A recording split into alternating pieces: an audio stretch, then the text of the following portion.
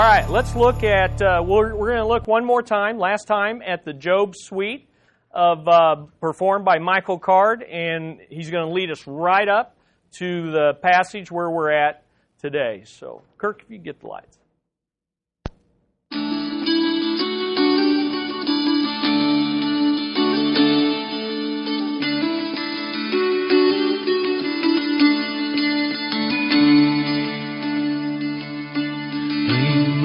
And upright, a fearer of God, a man truly righteous, no pious facade, one about whom God was accustomed to boast, and so one whom Satan desired the most. One day the accuser came breathing out lies, but your holy hand out his faithfulness buys. And one desperate day his possessions were lost, his children all killed in one raw holocaust, his children all killed in one raw holocaust. Yet through it all, through the tears and pain, he worshipped his God, found no reason to blame.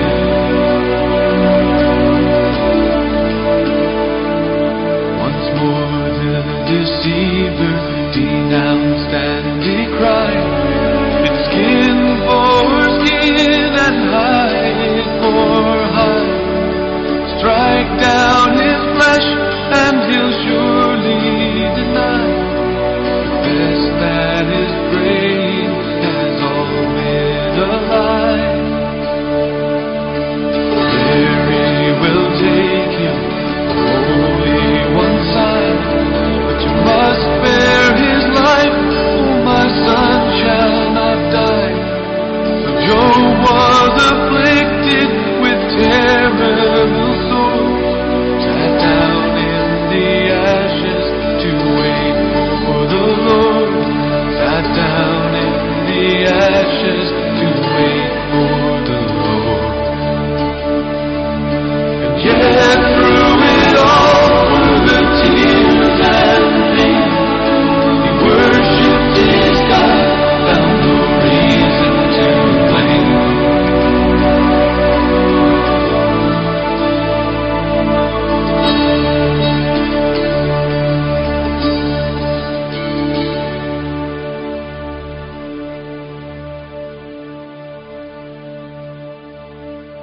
Throne of ashes, a crown of pain, the sovereign of sorrow, a mournful reign. May the day of my birth be remembered no more. May darkness and shadow come claim it once more. Why did I not perish on that dreadful day, to sleep now where kings and counselors lay? What I dreaded most has now come upon me. Why is light given those in misery? I loathe my own life, so my tears fall like rain, as I find that there is no peace in my pain. Lord, send a comforter now to my dawn, so that this terror will frighten no more. A counselor between us to come hear my own, someone who could lay a hand on us both.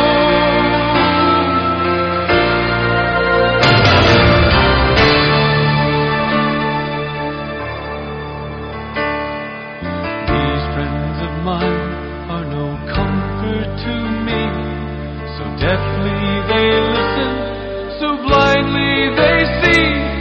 Their words and their doctrine they all they're all wrong about you.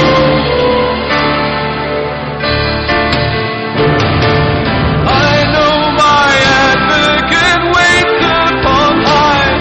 My witness in heaven sees the tears that I cry. A true intercessor who will condescend. Plead with God as a man pleads for his friend.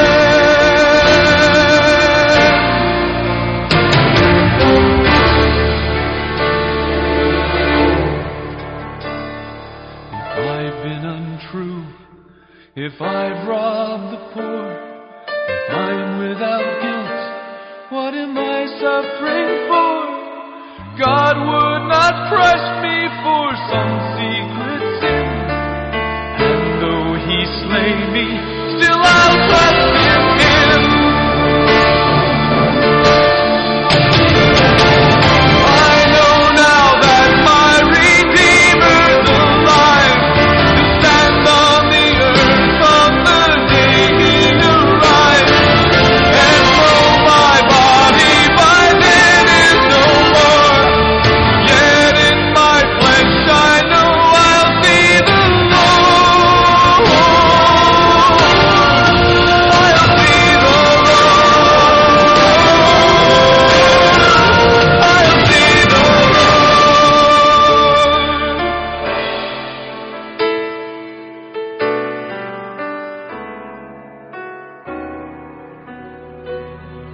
Who is it that darkens my counsel? Who speaks empty words without knowledge?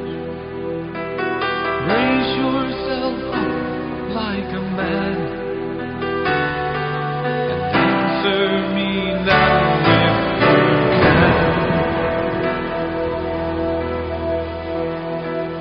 Can you put on glory and splendor?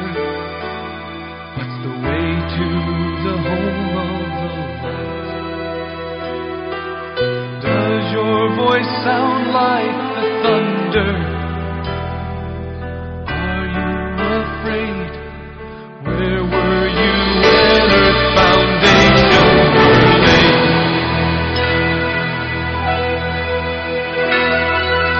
Who gave the heart its wisdom, the mind its desire to know? Can you bind the stars, raise your voice to the clouds? Did you make the eagle proud?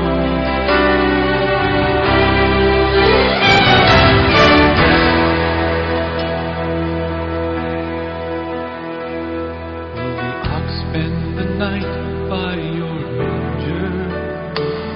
Did you let the wild donkey go free? Can you take Leviathan home as a pet? If you merely touched him, you'd never forget. So who is it that darkens my counsel? Who speaks empty words without knowledge? Brace yourself up like a man and answer me now if you can.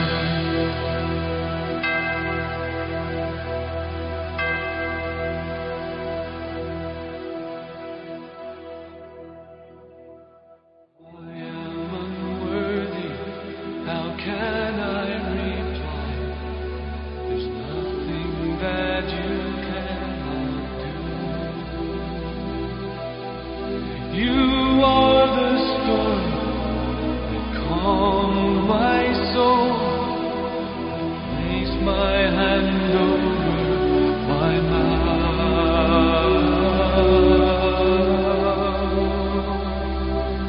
I place my hand over my mouth. Isn't it good? Just a good review of where we've been, kind of the up and down emotionally of the story of Job. Turn your Bibles to Job 38. Job 38. God finally shows up. And you know what's sad? Is by the time you made your way through this lengthy book and listened to all the words of men, you're kind of worn out and you kind of want to skip through the words of God when He finally shows up. In fact, in commentaries, you can take a big old commentary that's a couple inches thick and they'll just give a few pages because I think they're worn out, okay? But God finally shows up, and here's what He says, and I have it there in your notes. God finally shows up and says that Elihu is right. I am big enough and small enough to trust in the storms of life. And I purposely did that for a couple reasons, because in your Bibles, the Lord is in all caps, which means that special covenant name of Yahweh, the great I am. And that word, that name for God has not shown up in this book until all the way back in chapters 1 and 2, except for one time on Job's lips. So the narrator is saying, look, it's the Lord that's now finally shown up. And He's saying, look, I am the great I am. And Elihu is right. I'm big enough and small enough for you to trust in the storms of life. I titled this, I am big enough and small enough, because I wanted to tie it in with last week's lesson. Because that's what Elihu's message was.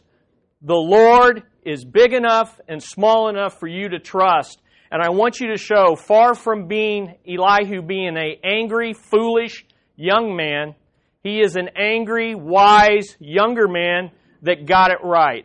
Because the Lord comes and says basically the same thing. I loved, the Lord enabled me to communicate what I wanted to last week to at least one of you. One of our class members came up and said, man, that message was great last week. It was like the climax. It was like it had just reached to the climax of the book. And I said, you're exactly right, because that's what Elihu is trying to do. He's pointing to God in the storm. Remember, Elihu ends chapter 37 by looking at this approaching storm and saying, as Michael Card said in that song, that hear that thunder?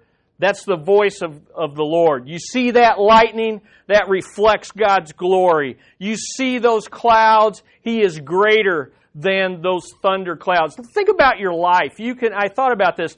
My earliest memory as a 3-year-old, before we moved north of the river, and about 3 years old, about the soonest you're going to start remembering things. But I remember us going down to our basement there on Tracy over south of the river.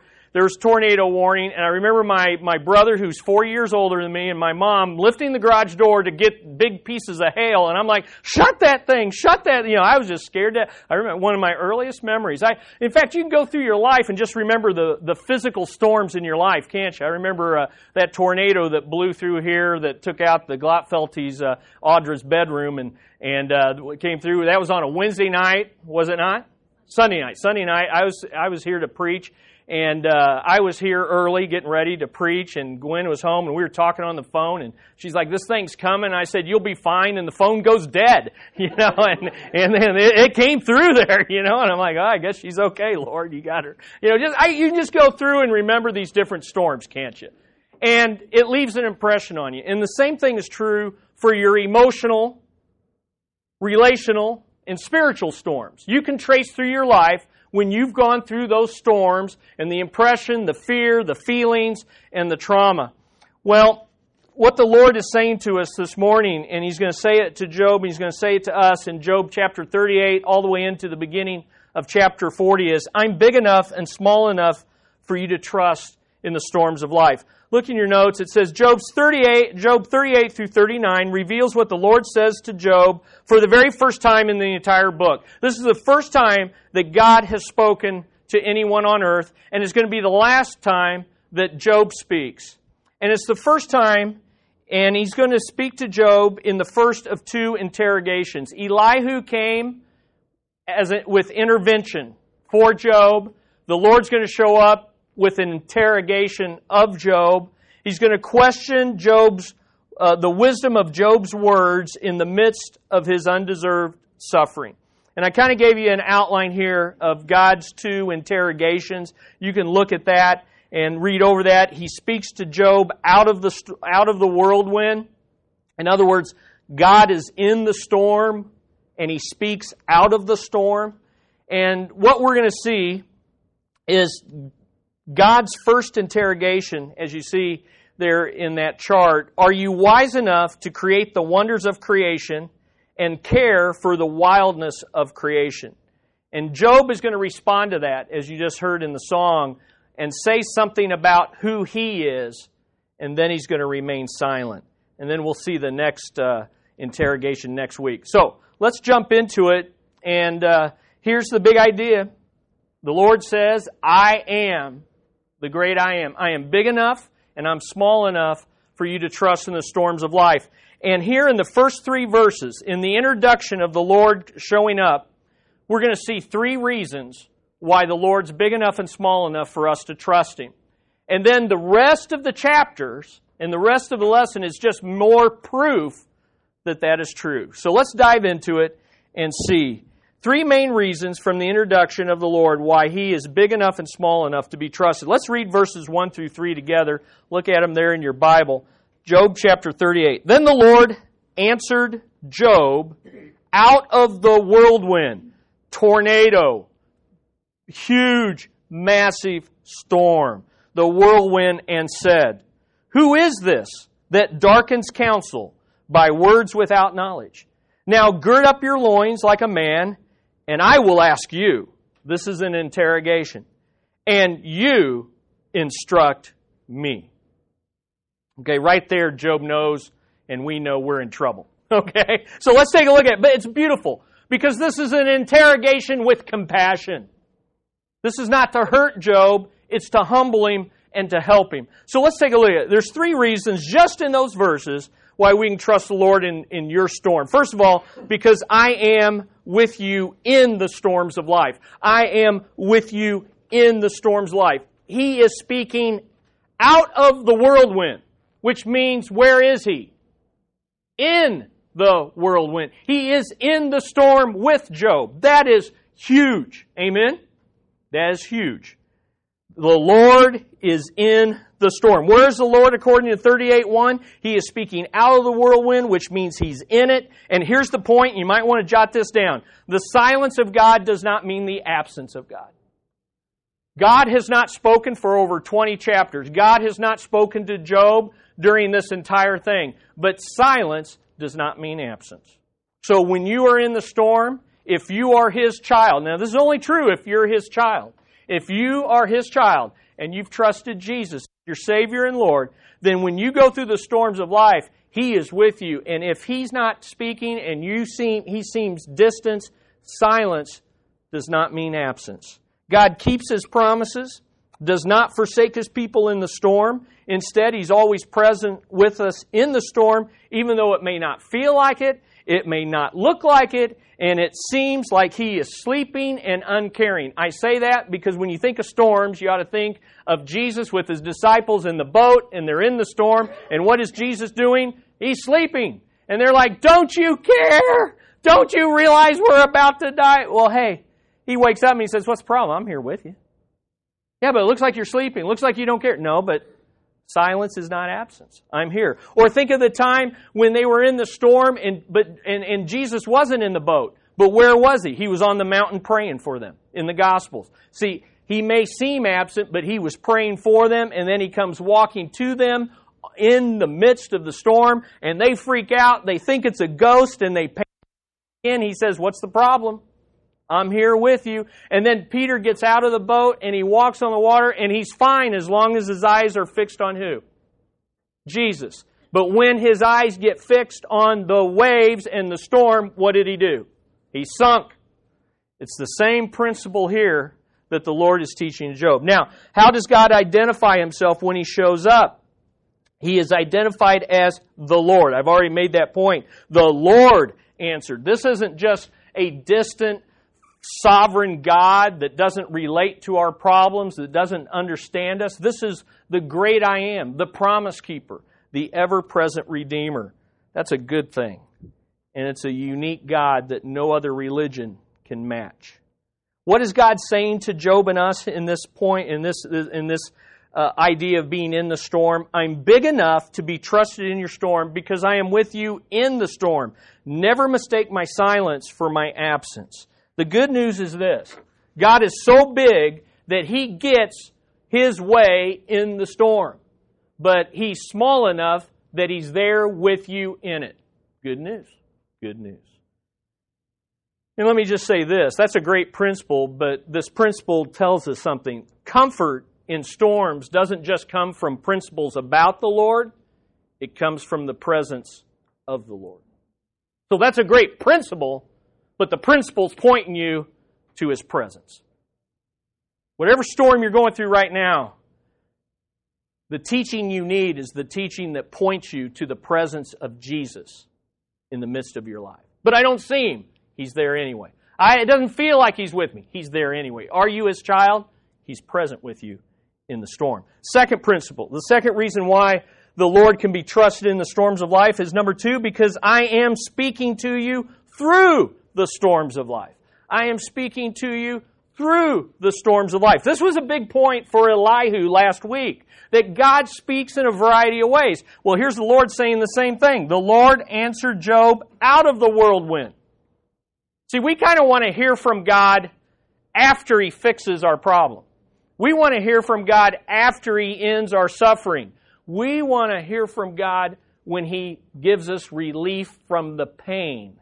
And God says, like C.S. Lewis, that pain is my megaphone speaking into your deafness. When did God speak in the storm? I love this. Circle that word then. In chapter 38, verse 1, then the Lord answered. When did the Lord begin to speak? Well, I would say that then means after Elihu had refocused Job on God's sovereign majesty in the storm. After the intervention. Again, Elihu's not the bad guy. He's the good guy. And God speaks after God's appointed messenger has come. He speaks after Job's heart has been prepared by Elihu's intervention. Then the Lord answered Job. Now, who is He speaking to? Notice, there's a lot of people at the ash heap. There's a lot of people He could have been talking to. He doesn't stop to say, Elihu, good job. I really liked what you said. You represented me well. He doesn't go to the 3 friends and say, you jerks, you got me all wrong. He goes to the one who is suffering. He goes to the one in pain, and He speaks directly, personally, and specifically to Job. Now, what's the point of that? God's big enough to be in the storm, but He's small enough to hear you, see you, listen to you, and speak to you in the storm. The question is not whether God is speaking. The question is, am I listening? Isn't that good? It's good stuff. He's speaking to us through the storm. Now, this is what Job's getting what he asked for all along. Be careful what you ask for. This is what Job wanted answers, and now the Lord's answering. Now he's getting what he wanted. Now, how does God speak to Job? Well, look at that word, answers. He answered Job. Now, if you skip over that word too quickly, you'll think, oh, Job's finally going to get his answers. No, Job is going to get a bunch of questions. This is an interrogation, not an explanation. What do we want in the midst of our storms? We want explanations. Why? What has Job been asking all the way through this? Why? And we're the same way. We're the same way. Why? And God's going to come back with a counter question of who? Job wanted explanation. God's going to give revelation. Job wants explanation of why I'm suffering, and God's going to give a revelation of who is in control of your suffering. So this word answer is not giving an explanation. It's a term that we've seen this answer all the way through the book, and it's a legal term. It's a legal term for challenging someone in court. Basically, God has come in the storm and serves notice to Job. What you've wanted, you're now getting. Let's go to court. Now, early on, Job had said, look, I'm open to either being the prosecutor in the courtroom or the defendant. You can either question me or I'll question you. I don't care. I just want to go to court. I just want to get some answers, Lord. Come on down here. As the suffering goes on, Job gets impatient, and if you remember in chapter 31, Job gave up the idea of being the one questioned, and he says, I'm serving God notice. You get down here, or you're not really God, because I've got some questions for you. Now, can't you just see? I see myself in that.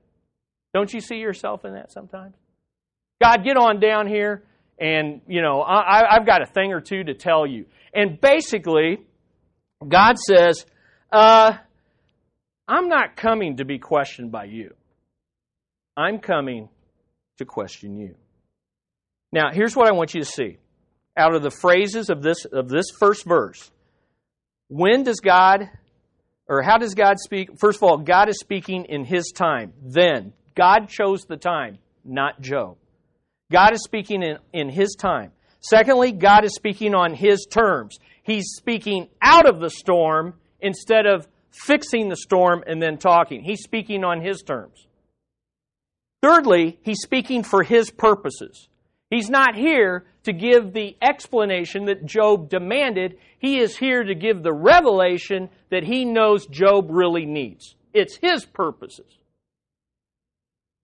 Now remember, we've said all along in this series, the best answer to why is what?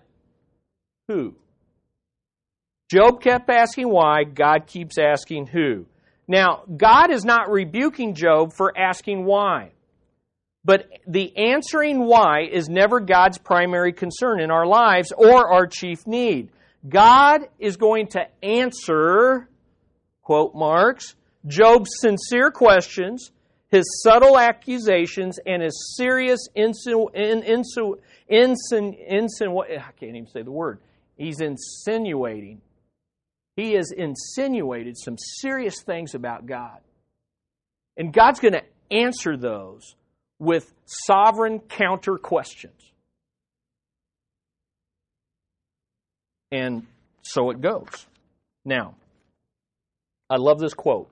Ran across it this week. Job needs to learn, and that's us too, the issue is not ethical. Like, is God right or wrong in suffering? Is God right to allow this? Is God right? We're always kind of wanting to put God on trial. The issue is not ethical. The question is not why. The need is not understanding. The issue is spiritual. The question is who, and the need is trust. So what is God saying to Job and us?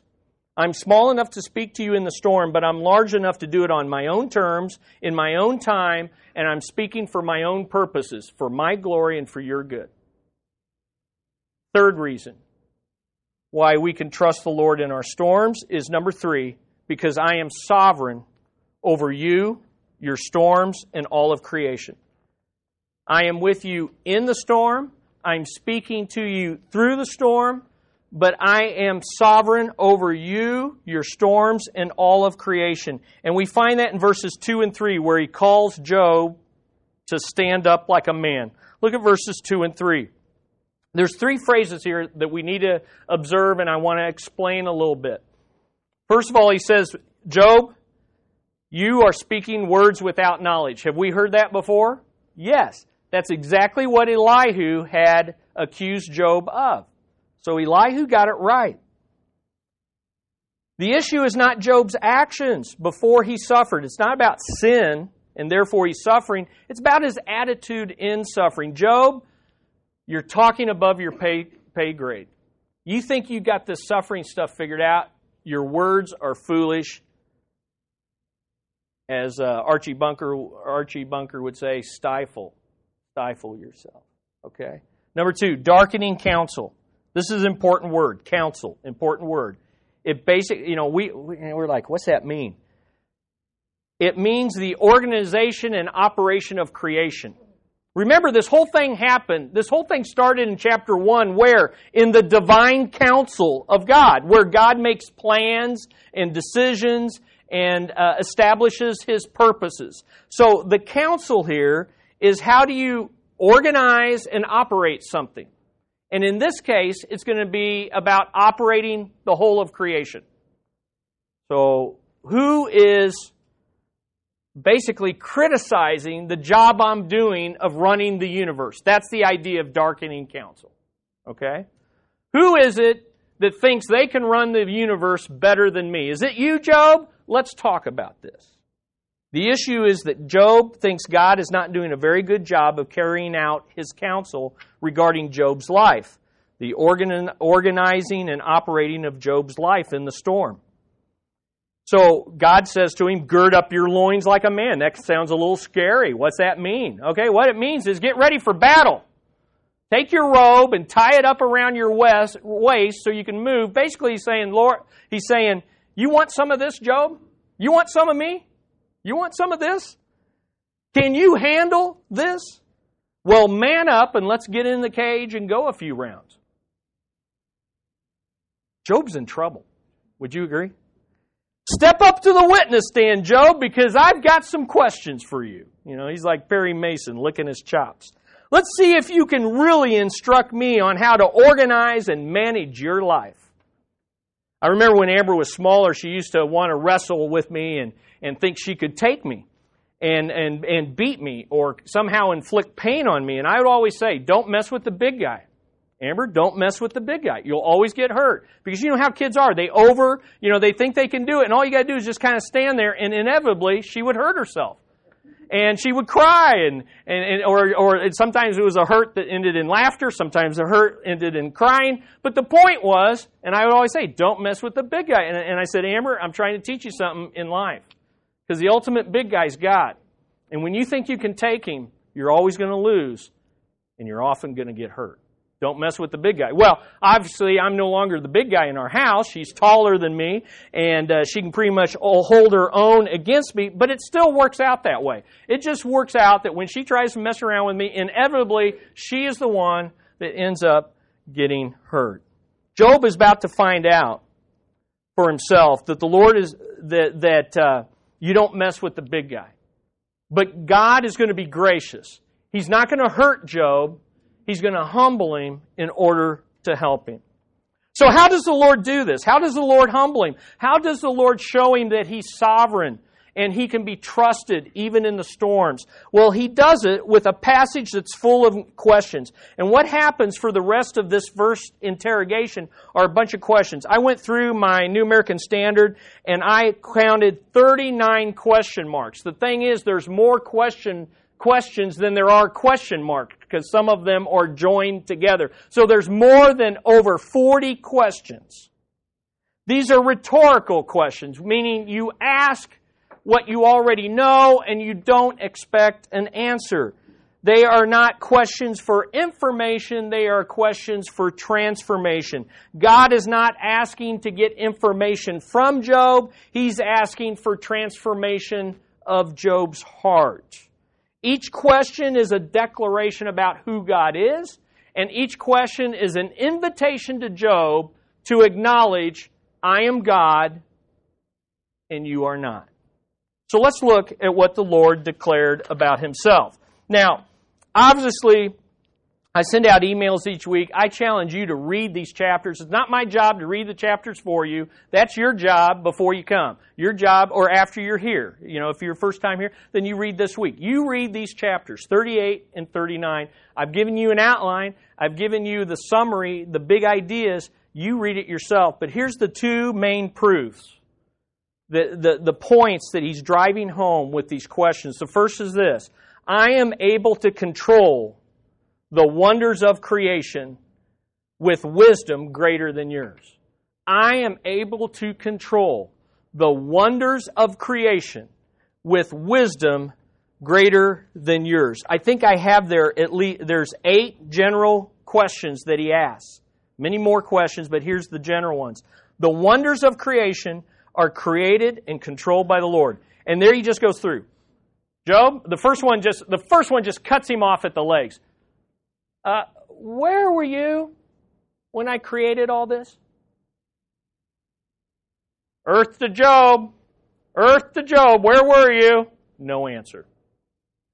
What is he saying? I am created, designed, and constructed all that you see. Then he goes on, he says, who enclosed the waves of the sea, that chaotic sea? This week we were out on the lake, and just a wave that big is enough to freak us out. You get out on that ocean, who encloses that? Who sets the limits of the coastline, of the shoreline? Job, feeling a little seasick, are you? No answer. I am made and fixed the sea in its place. Who commands the rising of the... This is a great question. When's the last time you commanded the sun to rise, Job? Job, wake up. Pull back the curtains. No answer. I am orders the sun to rise and the earth to rotate. Number 4, who has explored the expanse of the underworld? You realize there's only so far we can go down in the ocean, but the roots of the ocean no man has ever been to.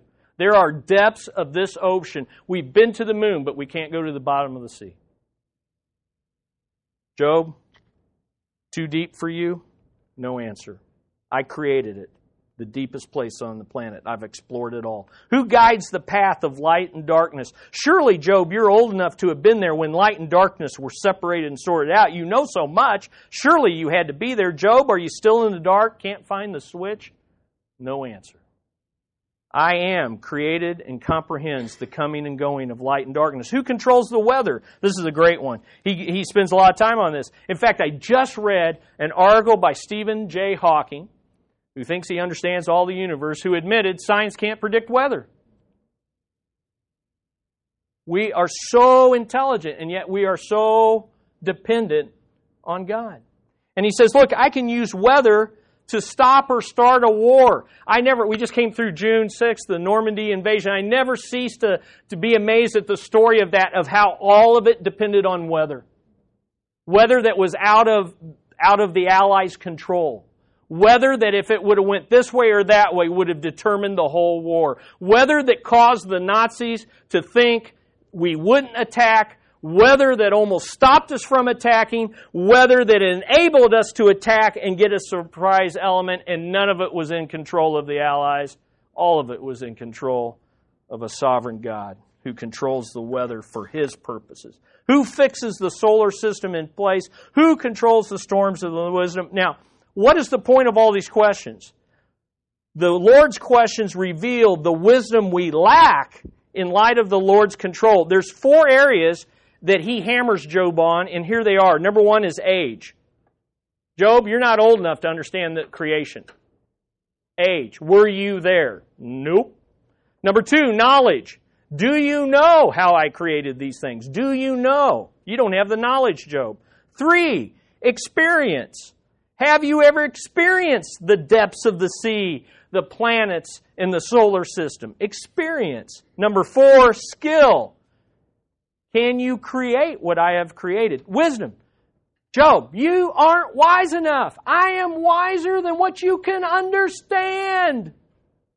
Stand down, Job. Shut up, Job. I've got this under control. I've got this under control. What's the lesson learned? The Lord's control of my life is always wiser than I can ever understand. Underline it, star it, mark it, write it on your forehead, put it on your mirror, repeat it every day. When you turn the light switch on, say, I have no clue what just happened. Oh, I may be able to explain some of the dynamics of the physical laws, but I don't understand what separates light and darkness. Lord, your control of my life is always wiser than I can ever understand. Job, if you can't create and organize the wonders of creation, then why do you think you can control your life better than I can? Job, if I can create and control the wonders of the universe, don't you think I can handle you and your storm right now? And the answer is what? Yeah. But God's not done. Look at Job 38:38. Yes, 38:38. In Job 38:38, he's talking again about the storms of life, the weather. And then in verse 39, he makes a switch. And for the rest of the chapter and all of chapter 39, he starts talking about the wildness of creation. So first he talks about the wonders that are kind of all around us and above us and below us. Now he's talking about the animal kingdom, and here's his second point. I am, the great I am able to care for the wildness of creation with compassion greater than yours.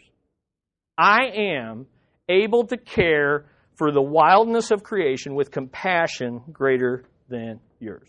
Now, what happens when God finally shows up? You go for a walk on the wild side. This is wild. This is God's verbal safari. And safari is a good word. It comes from the Arabic word for journey. We're going to take a journey through Mutual of Omaha's Wild Kingdom. Anybody? Well, okay, Jerry, just probably me and you. Mutual Omaha's. Okay, Terry, great. Join the. Oh, okay. And all the old people are saying, yeah. Okay, Mutual of Omaha's Wild Kingdom. And what was the Marlon Perkins, right? And he was the narrator, and then he would send his assistant Jim to always do the hard stuff.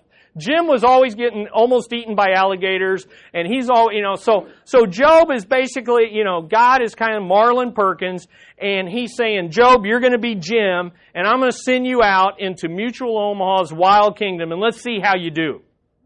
Well, like Jim, it's a miracle that Jim didn't get eaten. Well, here we go.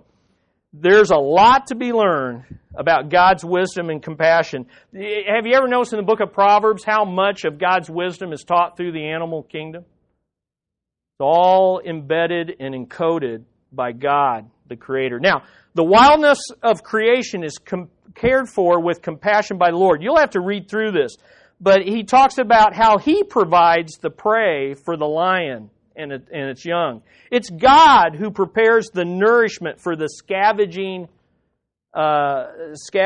raven and its young. He's the one who's there watching the propagation and proliferation of mountain goats and deers that no one has ever seen. He's the one that gives the pursuit of freedom by the wild donkey, the persistent stubbornness to the wild ox that can never be tamed or is not easily tamed.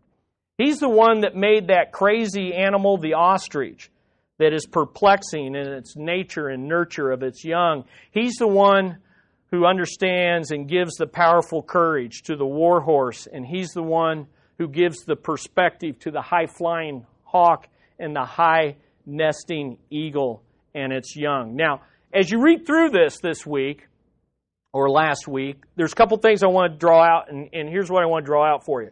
First of all, the focus is on the wildness of the animal kingdom.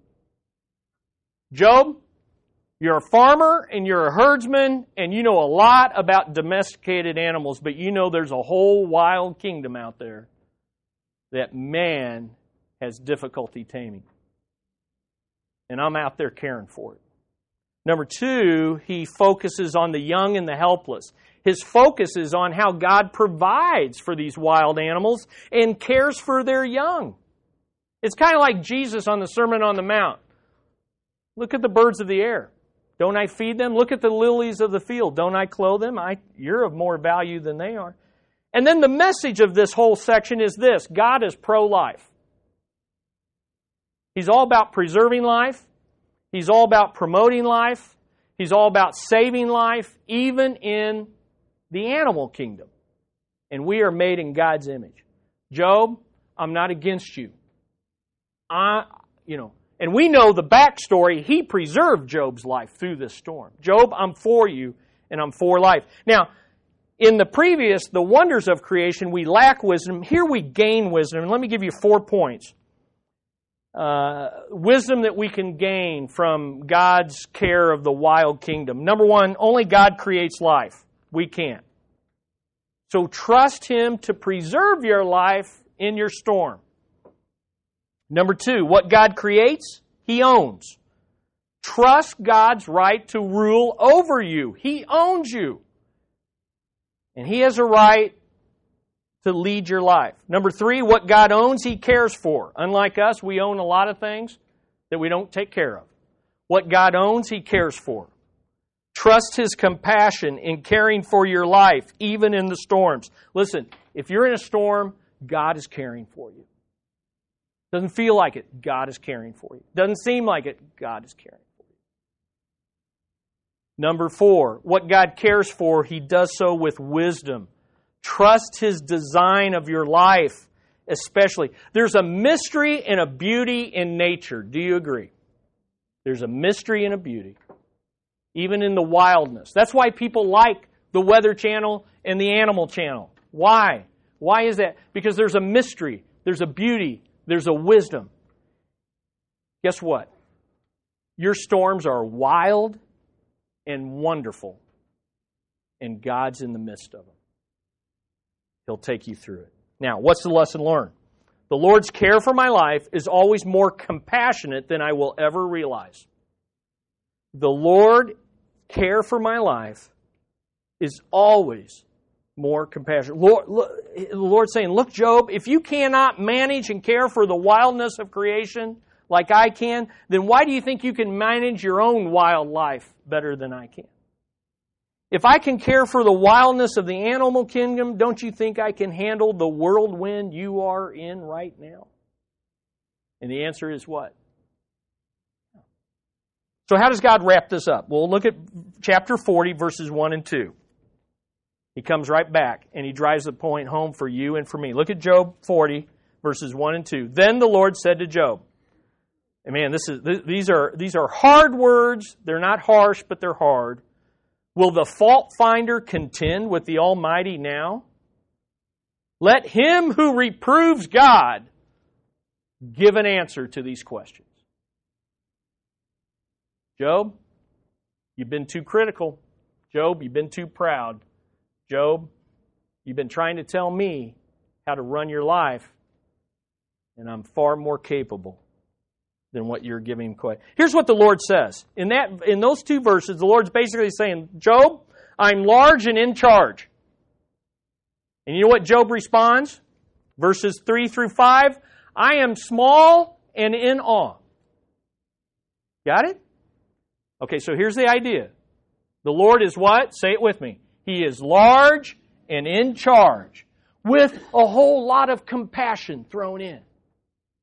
And we should just say, I'm just small and in awe, and we should do this. We should and just trust. Is that good? Is that good?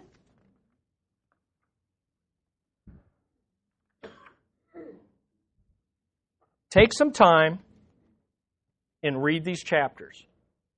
Take some time and look at those principles and think, God is with me in the storm. He is big enough to get His way in the storm. God is speaking to me through my storm. Am I listening? He's small enough to care about me. He hears my cries. He knows my pain. And He's working through it. Third, God is sovereign over my storms, over me, over all of creation. And He can control the wonders of creation with a wisdom far greater than mine, and He can care for the wildness of creation. Listen, here's what He's trying to say to Job. I am wonderful, more wonderful than you can understand. And God is saying this, I am wild, more wild than what you can tame. How wild, how big is your God? How wonderful is the God that you're serving in your heart and your mind?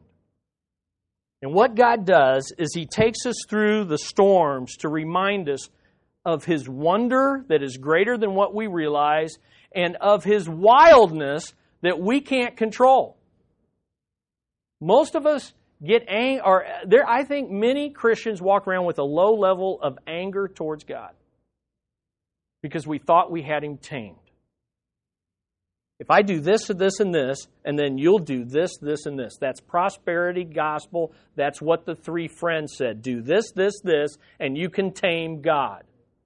And God has come in the midst of the storm to say, I am wild and wonderful.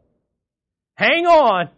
Trust me. We're going to make it through this, and it's going to be for my glory. And in the end, Job, it's going to be for your good. But you got to stop asking why. You got to start looking at who you are I am small and in awe, and you got to look at who I am. I am large and in charge, and we're going to make this through this together. Amen.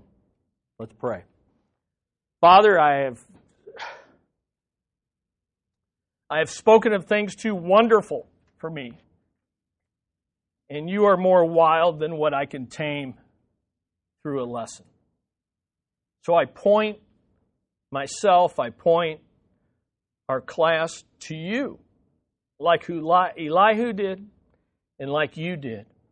And I pray that we will each put ourselves in Job's place and allow you to question us with compassion, to humble us in order to help us, not to hurt us. You are pro-life. You care for the wild animals, and we are of much more value to you. We are made in your image. I pray for those that are in the midst of storms right now, that they will see that you are with them, you are speaking to them, and you have greater wisdom and greater compassion for them than what they can even imagine. Lord, sometimes we need to get out of our cars, out of our homes, and into nature and creation, and remember that all of it is a reflection of you and who you are. I pray your blessings on each person here, no matter where we are. I pray your blessings that we may know you as the wild and wonderful God that you are. It's your kingdom that is coming. It's your will that is to be done. May it be done in our hearts, in the storm, as it is done in heaven right now, and one day will be done on earth. In Jesus' name we pray. Amen.